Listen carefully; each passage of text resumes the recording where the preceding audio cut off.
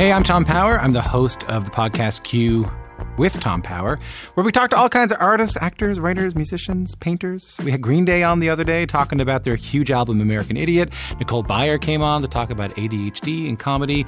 And then there's Dan Levy. While we were talking about filmmaking, we talked about his insecurities. I sometimes feel like I have this desire to, perform, to be a version of myself that people might like.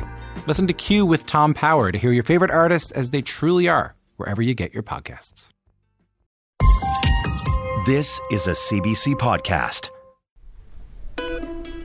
Hi, I'm Dr. Brian Goldman. This is The Dose, a weekly CBC health podcast that cuts through jargon and confusion to give you smart health information you can use. This week, the BMI and whether you need to stop worrying about it. The BMI, or body mass index, has been around for around 200 years. You know those charts where you plug in your height and weight and it spits out a number that tells you what your BMI is. Having a high BMI is supposed to be a call to get serious about your health by losing weight. But here's the thing. Recent studies say BMI is both inaccurate and misleading. So, should you care about your BMI? To cut through the BS about BMI, I've dialed up Dr. Arya Sharma, who's a professor of medicine at the University of Alberta and who just happens to be Canada's obesity guru. Hi, Arya. Hi. So for people who might not know what BMI is or maybe just aren't sure how it's calculated, can you give us a simple rundown? Sure.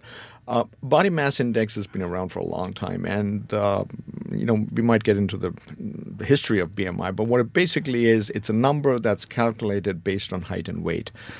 So you measure your height, you measure your weight, and then there's a simple formula. You plug the numbers in, and you end up with this number. Which for an adult can be anywhere between 15 and over 100.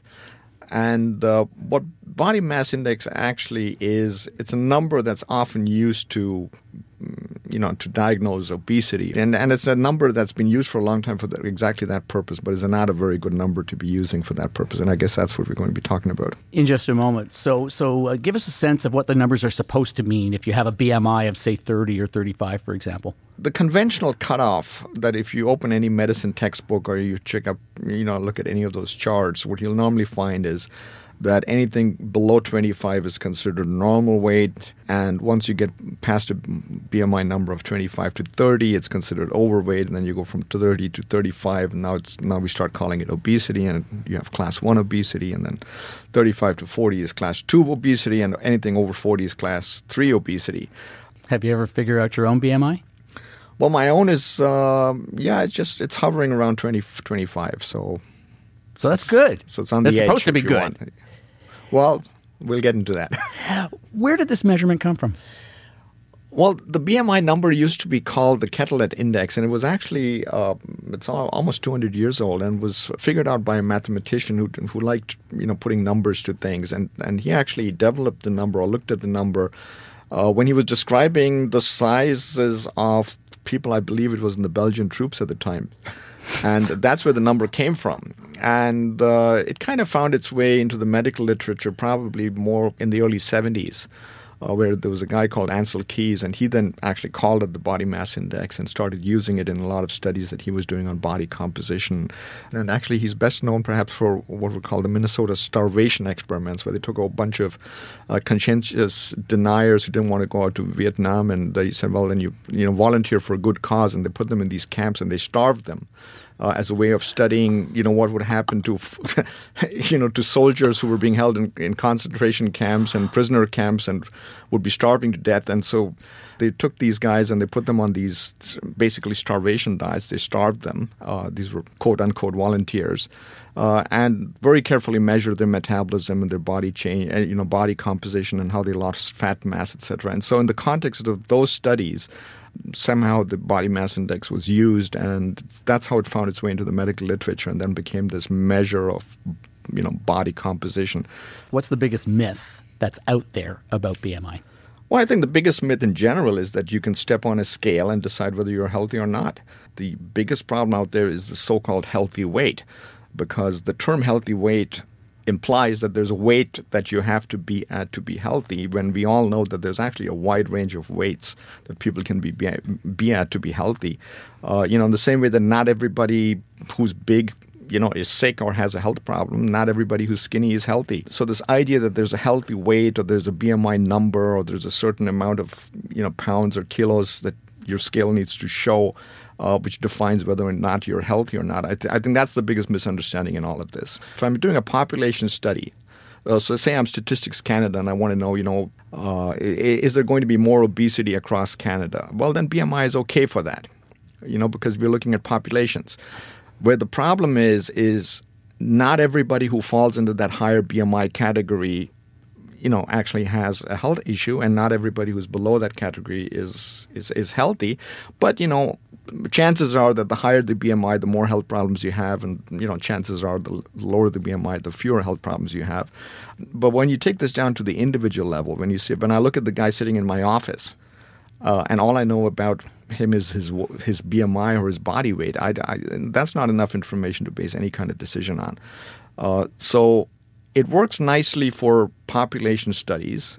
It does not work in medical practice when I'm trying to come up with a treatment plan for someone, or even trying to figure out if somebody actually needs a treatment at all. So if it's not useful when it's applied to an individual, why are we still using it? Well, I think it's largely because it's simple. It's a number. We like numbers and we like things that are simple. And I think a lot of the thinking in medicine has often been, for many conditions, has been around numbers. If you think about, what's a normal blood pressure, well, there's a number. What's a normal cholesterol level? There's a number. What's a healthy blood sugar level? There's a number. So for a lot of things that we do in medicine, we have certain numbers, and those numbers, they define the cutoff. But the problem is that it doesn't work. Obesity doesn't work that way, because one of the things we've learned about obesity is not just that it's not about the amount of body fat that you have, but it's really about the kind of body fat that you have. And when I say the kind of body fat, we're talking about quality of the fat, but also location of the fat. And that has a huge impact on whether or not that body fat is affecting your health. The body fat that's not so good, and the one that seems to cause a lot of problems, is the body fat that's inside your body. So it's not body fat that you can pinch using your fingers. So this is the fat that's inside your abdomen. It's around your internal organs. So that in itself actually explains why you can see some people, they have a lot of body fat, but all of this body fat is located on their thighs, it's on their hips, and doesn't seem to cause a lot of health problems. Now, they might not like it, they might not like the appearance, but in fact, there's actually even data showing that if you have large thighs and large hips, your risk for diabetes might actually be lower and not higher. In contrast to someone who has all their excess body fat inside their abdomen or around their belly. Queer life in Montreal was wild. Montreal in the 90s was a great time, but it had a dark side. It was not a safe city for gay people back then. But what else was behind a series of deaths in the city? Somebody's killing gay men. We want to know why. I'm Francis Plourde, and this is The Village, The Montreal Murders. Get early access to episodes at cbc.ca/listen or by subscribing to the CBC True Crime Premium channel on Apple Podcasts. Is BMI affected in any way by ethnicity or genetic background? Well, we know that ethnic background and ethnicity and ultimately genetics plays a huge role in whether people develop certain health problems when they gain weight or not. And so it absolutely does play a role. And what we do know about ethnicity and weight gain is that people from South Asia, for example, are much more sensitive to changes in body weight. So let's take somebody who comes from East India. If that person simply by gaining 2 or 3 pounds can make all the difference between not having diabetes and having diabetes. So they're very, very sensitive to changes in body fat. And there's other people of other ethnicities who are much more resistant, so they can gain quite a considerable amount of weight and not have health problems. So yes, ethnicity plays a role, genetics plays a role, and that's exactly what makes this so complicated. I like to think of body mass index as a clothing size. So when you tell me, there's someone with a body mass index of 45, I know that that's a pretty big guy. But it doesn't really tell me much about health. I mean, let's talk about a sumo wrestler. Those are high-performance athletes, and they'll all clock in at BMIs of, 45 and 50. So, you would say, wow, that's severe obesity. But I wouldn't call it severe obesity because, like I said, they're athletes. So just having that number doesn't really tell me much about health. Yet we still see those charts in offices, and you can go online and plug in your height and weight to get the number. Yeah, but I wouldn't make too much of that number. I would look at those numbers more as a screening tool. So yes, as people's body mass index goes up, the likelihood or the chances that they might end up with a health problem related to their body fat or their body weight goes up. And the heavier you get and the larger you get, the greater the risk. And when you talk about health, you're talking about trying to connect some number to what? Fatty liver? To elevated triglycerides? Is that what you're talking about? Type 2 diabetes? Exactly. Whatever the problems are. So as I said earlier, there's about 200 conditions, well-defined conditions or medical diagnoses which you want. And fatty liver is one of them. Sleep apnea is another. Type 2 diabetes, high blood pressure. We've got osteoarthritis. We've got a whole bunch of, conditions. There's a lot of cancers that may be caused by and may be driven by excess body weight, if you want. But not everybody has all these problems. And so what a lot of people don't like about throwing out the body mass index is that now when you say obesity is something where we need more information, well, now we're really talking about a visit to your doctor's office, and we're talking about running some lab tests, and we're talking about doing a physical exam, and we're talking about a whole bunch of other things. And suddenly this thing becomes complicated. But it is complicated. I mean, it's no different from a lot of other medical problems where you have to actually go to see your doctor to find out if you have the problem. Do you think some people might avoid that visit to their doctor because they're ashamed of how high their BMI is? Well, absolutely. Very few doctors have actual training in obesity. And even today, I always say, if you want a mic drop moment, we're still graduating people from medical school who have never spent, even 30 minutes treating someone for their obesity. We had the CMA come out and say obesity is a chronic disease 6 years ago. You ask them, well, what have you done about it? Nothing. We've not trained one extra doctor since then. Right. So your chances of seeing an obesity specialist in your lifetime is virtually zero if you live in Canada or anywhere else. Mic drop. There you go. Okay. All right. So is there a better number than a BMI that we should be using instead? Well, unfortunately, there's not a number. And that's what people don't like about this discussion. They want numbers, but there is no number. Some people, some experts I've spoken to have been talking about measuring your waist circumference. Well, again, you're talking a number. So, there's people who have large waists who have who have health issues, and there's people who have large waists who don't have health issues. It doesn't add a lot to the clinical test. So again, if you measure your waist circumference and you're above one of those cutoffs on a chart, then again, maybe you want to bring this up at your next doctor's visit, but it's not diagnostic, and that's the key issue here. In medicine, we want something that differentiates people who have a health problem or people who are sick, if you want, from people who are healthy. And unfortunately, body weight, BMI, waist circumference, there's simply not enough information in those numbers for me to, as a doctor, make a diagnosis or decide what the best plan of action is. The obesity is not a diagnosis that you can make by looking at someone on the street or by even having them step on a scale. Obesity is a diagnosis that should be made in a doctor's office after having run the appropriate tests. And what's the tripwire to talking to your doctor about doing something about being overweight or obese if you're worried about all those diseases like heart disease and type 2 diabetes? Well, a lot of these diseases start very early, with early signs. And so your first step is to see if you have any of those early signs. And sometimes it's not just the early signs. Sometimes it's just having a strong family history. So if there's a lot of type 2 diabetes in your family, that you're gaining weight or that your weight is up, then once again, we're back to the doctor's office. Run the test and see if you have prediabetes. And if you do, then you need to start thinking about what it is that you want to do about the body weight.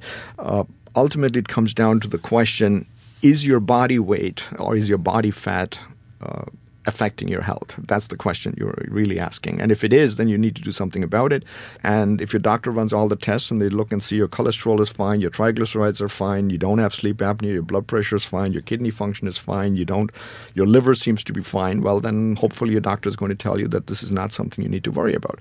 On the other hand, this might prompt your doctor to run a few tests, and they might find something that actually is wrong and that needs treatment. So I look at it as a screening tool, maybe as a conversation starter, but not as a diagnostic tool. So what's the bottom line on BMI? The bottom line on BMI is don't obsess about it. Use it as a screening tool. So if you're interested and you check your own body mass index on one of those calculators or look at a body chart, then I would advise to bring this topic up the next time you see your doctor. But don't lose sleep over it, because chances are that it doesn't mean much. Dr. Sharma, I want to thank you for joining us today on our very first episode of The Dose. I got to run. Take care. Bye. Yeah, bye. Arya Sharma is a professor of medicine at the University of Alberta. You can find out more about the work he does at obesitycanada.ca. So, what's the dose of advice on your BMI? At best, it's a signal that might tell you to lose some weight. But the BMI tells you nothing about your health. Your blood pressure, triglycerides, blood sugar, liver tests, and family history will tell you far more about your health. If you want to talk about BMI and any other questions you'd like us to tackle on The Dose, tweet me at NightShiftMD or at CBC Podcasts or at CBC Whitecoat using the hashtag TheDoseCBC. You can also email us. Our address is thedose@cbc.ca. You can find The Dose wherever you get your podcasts. The Dose was produced by Nicole Ireland, Donna Dingwall, and me with digital support from Olivia Pasquarelli and Fabiola Carletti. This week we had help from Austin Pomeroy. Shout out to Alison Broadle, managing editor at CBC Radio, Arif Noorani, the executive producer of CBC Podcasts, and Leslie Merklinger, CBC's director of audio innovation. And one more thing. The Dose wants you to be better informed about your health. But if you're looking for medical advice, see your healthcare provider. I'm Dr. Brian Goldman. Until your next dose.